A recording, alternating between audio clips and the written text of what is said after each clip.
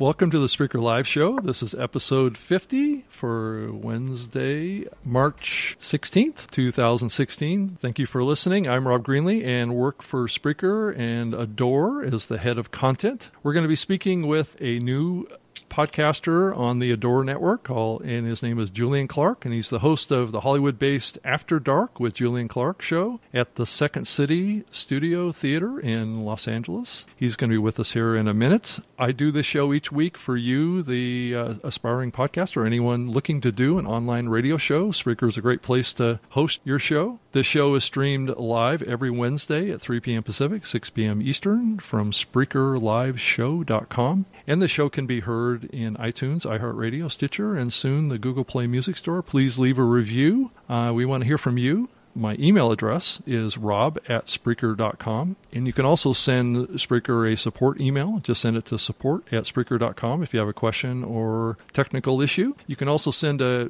tweet to Spreaker @Spreaker if you have any feedback or questions about the platform. And you can also send a tweet to me as well. I'm just at Rob Greenlee. Spreaker also has a blog at blog.Spreaker.com where we have articles and Spreaker news there. Spreaker was just in Paris at the Europe's biggest radio conference called Radio Days Europe here over this past week.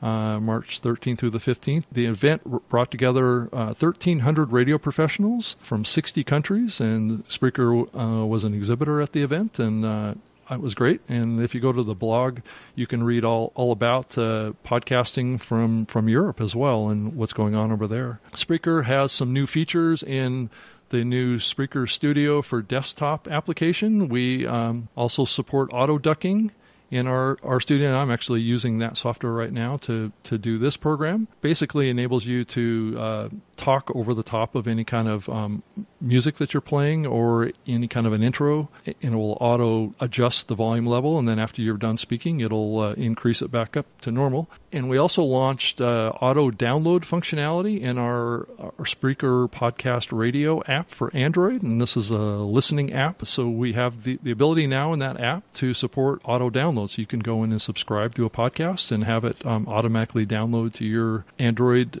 device and have it ready for playback anytime. And then in the blog, we have a article in there about celebrating the International Women's Day about podcasts. So there's 3 podcasts in there that you can definitely go check out that are done by women that are outstanding shows. And definitely go check that out. That's at blog.Spreaker.com. Joining me on the show today is Julian Clark, the host of Hollywood-based After Dark with Julian Clark show at the Second City Studio Theater in Los Angeles. The show is a clip-centric late-night experience complete with digital shorts, up-and-coming comedians, celebrity guests from TV and film. This is kind of the next-generation take on the late-night talk show format. So it is a video show, but it's also an audio podcast, too, that's available on the Adore podcasting network that's powered by Spreaker. I think you would enjoy the show if you listen to it. It's also available. You can watch it on YouTube as well. Just go to youtube.com/afterdarkcomedy. And I wanted to play a little clip from the show so you can get a sense for what the show sounds like as a podcast. So I'm going to play that right now. Guys, Beth Hall is with us tonight.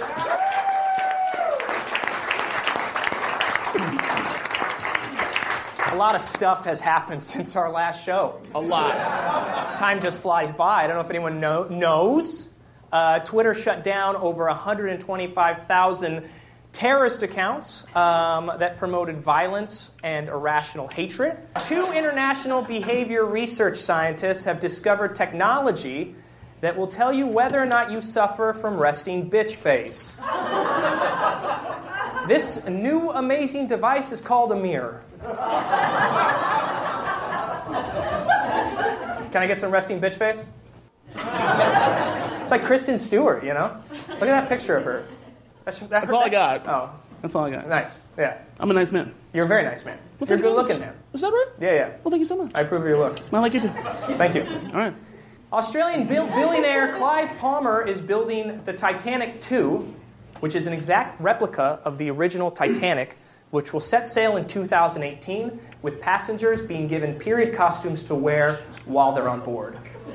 Which is terrifying. These people are automatically probably taking on characters while they're on the ship, right? Yeah. They're waiting until 2018 because by then there will be absolutely no icebergs left, and that's all the jokes we wrote.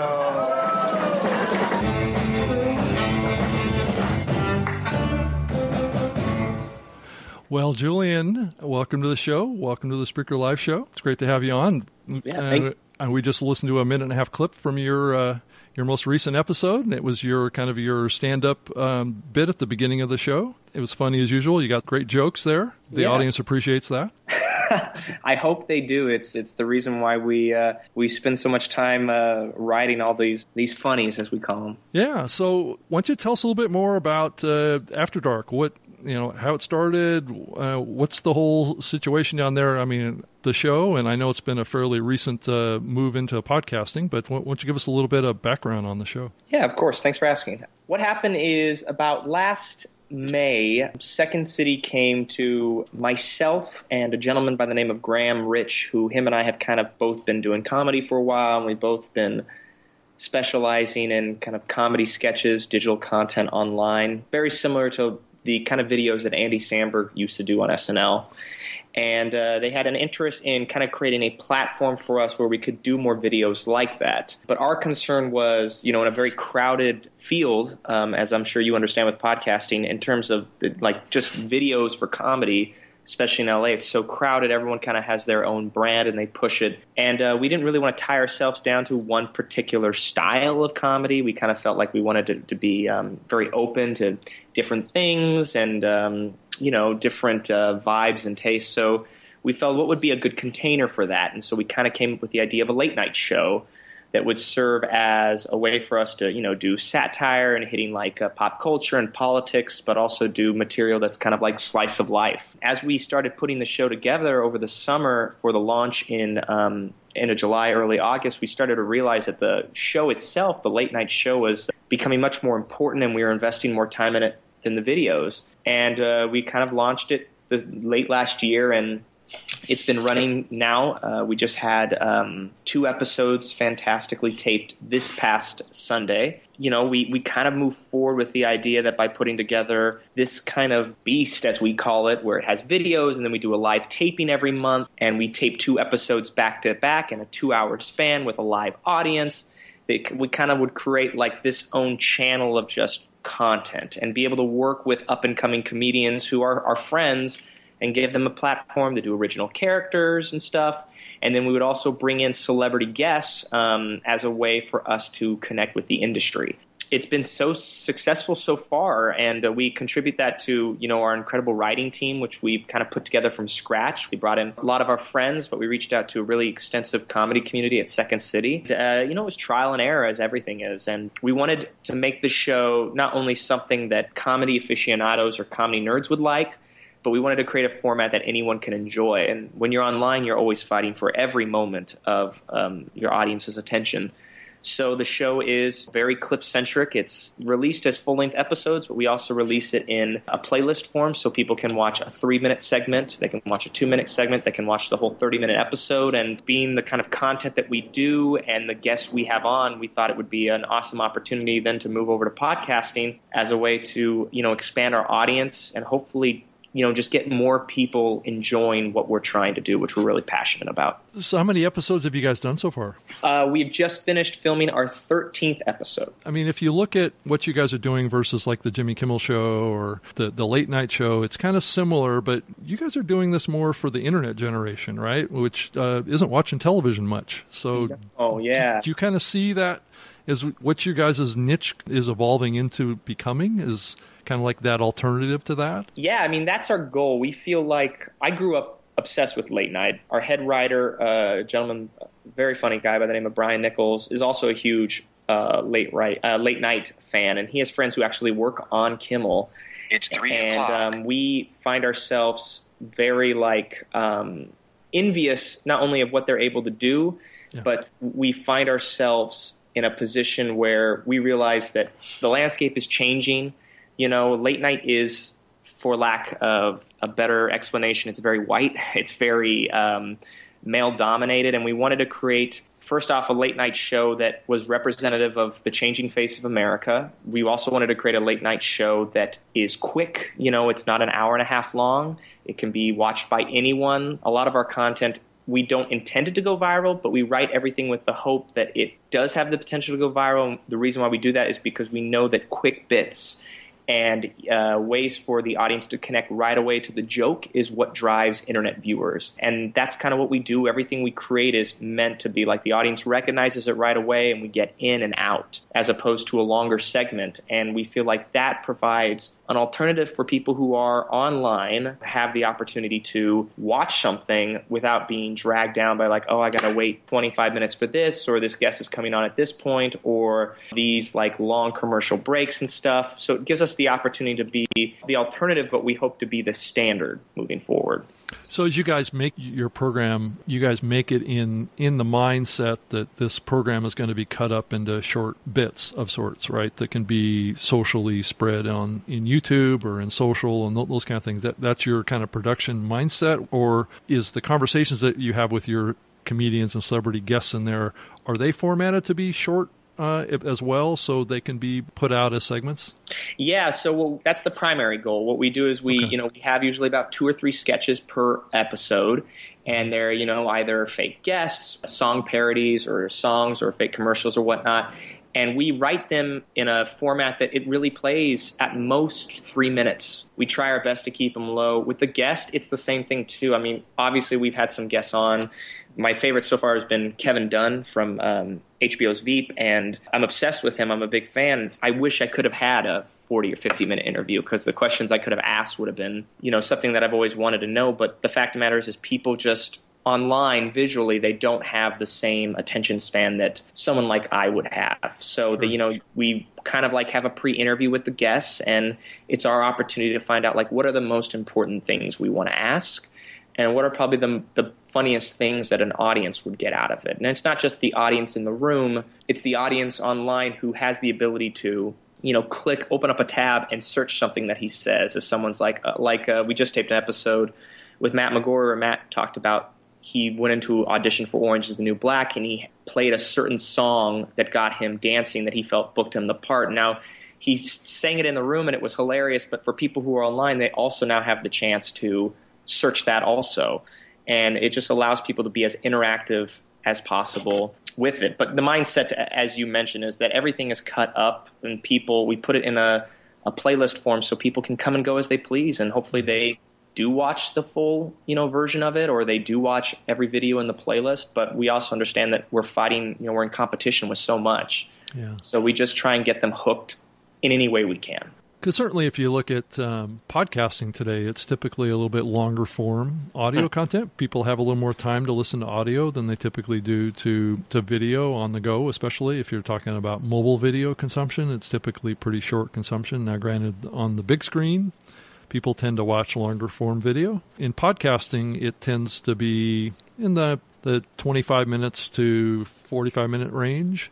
And it does seem like that you guys are kind of playing in that range to some degree, but it is a little longer form content. So how do you think about balancing that tension between the expectation of short form on your video side and then longer form on the audio side? Well, I definitely am jealous of the audience that podcasting garners. I feel like podcasting is so unique in that people usually, as soon as they start playing that episode, they kind of listen to it, and they may be doing other activities, but there really isn't that opportunity to switch as quickly as there is with YouTube, where even if you're watching the video, YouTube has recommended 9 or 10 videos on the side.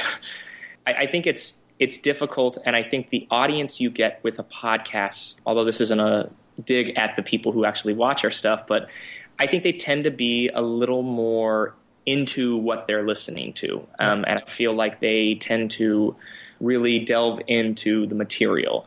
And I feel like we have to walk a fine line between being able to keep something that is short and quick for online, but in return doing something that is in-depth and very funny, in the hopes that people in the podcasting community would forgive us for our length because the comedy is so on the nose. Yeah. And I feel like as soon as we became a podcast, I feel like what we did is that we made sure to hone on every joke so that everything is very specific. So you would not need a visual cue to understand something. Mm-hmm. And in the process, not only did I feel like our writing became better, but I feel like we were able to make sure that no matter what, if you're listening, even if you're like, oh, it's 30 minutes and it's done, you're still walking away going, man, that was funny. I think that's the goal. I mean, obviously, in the future, we move to a new studio space under a larger distribution platform online, and we have the time to go more in depth and do longer bits and stuff. But for now, I feel that we just have to make sure that we're honest to both sides, because I feel both platforms are just as equally big in their own right. It put a disadvantage to both sides if we tended to favor one over the other. Yeah, it seems like if you look at like the Late Late Show and the Jimmy Kimmel Show and some of those formats that are on broadcast television, they tend to, that lean back experience on the TV does put them in a position where they can go longer form. But yet I see a lot of those guys playing around with the online stuff too, where they basically take that hour-long show that they have and they're cutting it up for social as well. I mean, they're pulling out individual jokes or viral moments or things like that are funny, right? That could be quick hits in like a YouTube platform or in Facebook or in Twitter. So how important is kind of social to your distribution strategy as well? I mean, social media is very important, especially in general, but especially when we have the celebrity guests on that we do, because most of these celebrity guests have huge followings. Their huge followings are usually with Twitter and Instagram. Mm-hmm. And by connecting with these guests, we open up our content to them. Most of these guests we're getting have huge fan bases that are really, really dedicated. So what happens is they start listening to the episode because they're big fans of the guests. But then what we hope we can do is then connect them to our content. And then what we do with our Twitter and Instagram is we kind of release a new video daily. So although we have a new segment daily, so although we have like a playlist with 4 videos, 5 videos, and we release that playlist one day, in subsequent days up to our next playlist episode release, we kind of highlight every individual video. And by doing that, not only do we hit them on the head once with our content, but we come back and go, here, watch this 2-minute video, watch this 1.5-minute video. We hope that not only that simplicity and flexibility allows them to watch it, but we also then hope that the content kind of does the rest. And the best part I feel about our show is, in addition to the fact that we have a very diverse team who works on it, that isn't in the traditional fashion of late night, but we also aren't restricted by, network standards and practices. So, we can push the envelope a little bit with our content. We could take a topic that's a hot button issue and put our stamp on it with our perspective without worry that, someone from CBS or NBC is going to come saying you can't do that. So we hope like this collaboration of a bunch of different ways in order to make it as digestible as possible is what kind of drives the viewers and the listeners. I mean, well, one thing that you guys don't have to be worried about is kind of censoring. Definitely. But is that something that's in the back of your minds as well as you think about trying to reach the largest audience around language? Are you guys sensitive to language on your show, or we're not sensitive, but we imagine that, as with anything, what fuels the unfortunate thing, I think, and anyone who's involved in pursuing an artistic form, whether it's comedy or whatnot, is that you always realize that in order to take the next level, you need finance. You hope that you're able to secure that finance without bargaining so much of your brand.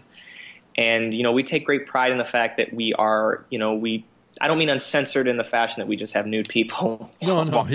It's more like those 7 words that are off limits to broadcast, right? There's more flexibility in the podcasting and online world to go down those paths. And I know some content programs have a philosophy about it from the perspective of trying to reach the largest audience. And just like what you said, there is a economic motivation there as well. Yeah, I mean, at the end of the day, you have to, as passionate as you are about your art, and I'm sure there may be some people who could argue that probably a bad way to think, but you have to get paid, and you have to pay the people you work with, and you have to expand your outreach and get your art out there even more. And so you inevitably are presented with opportunities to finance yourself and stuff. And, we're hoping that as the show continues to grow, that we don't sacrifice the ability to say the, a word in particular. Or in my mind, it's more of just like covering certain issues. For example, even though everyone talks about him, Donald Trump is obviously so talked about now. In our previous taping, we did a a sketch that was a little bit racy, but the audience got a kick out of it, and I think the online audience too, and I feel like we can do that stuff as opposed to someone like Fallon or Kimmel, who they want to say it and they do say it, but they're not able to do it in a way that leaves the kind of impression that I'm hopeful After Dark is able to do it with. Yeah. No, I mean, that's the power of the online medium. It doesn't have those kind of constraints quite as much. Yeah, and to be honest with you, also, sometimes the online medium works better because everyone then offers their opinion. You may have someone who is a big Donald Trump fan and someone who's not. As crazy as it is, two people getting into a fight in the comments section on a YouTube video drives views. So, you want to start that conversation also because it makes your work, if your work inspires people for better or for worse, then I feel like that gives you the opportunity to expand your audience because people are going to watch it whether they agree with it or disagree with it. Yeah, so as you guys talk to these actors that are in, many of the TV series that you guys are talking to, the Beth Hall and coming on, I mean, a lot of these actors are younger actors that are kind of have been around maybe Hollywood for a few years, but it seems like a lot of them are kind of young and they're up and coming, and they probably think of the online side as an important audience for them to reach, that maybe they still want to get on Kimmel and they still want to get on Fallon and they still want to get on these other late night shows, but this is probably an area that they want to develop as well, I'm sure. Yeah, I think you have to nowadays, as we've discovered from working with these PR and management companies that represent these guests, is that they are very cognizant of the fact that social media is the be-all and end-all, especially when you have someone like Catherine whose show Shadowhunters on Freeform comes from a very popular book series. So, by using your social media to, access all these people who are obsessed with this book and the show, it allows you to, promote and get your audience on your side. And I feel like what we've realized with social media is that you have to connect the guests with you. You have to connect your show with the guests. And I mean, these guests come on board, and part of me wonders, Catherine, who's going to be huge one day, they're probably, they're bringing her on because she understands, I think, the value in our show and the kind of the audience we have. But also, I imagine there will come a time when Catherine will be on Fallon or will be on Kimmel. And in many ways, our show kind of serves as the first step for her. Yeah. In terms of doing kind of like these press junkets, as they call them.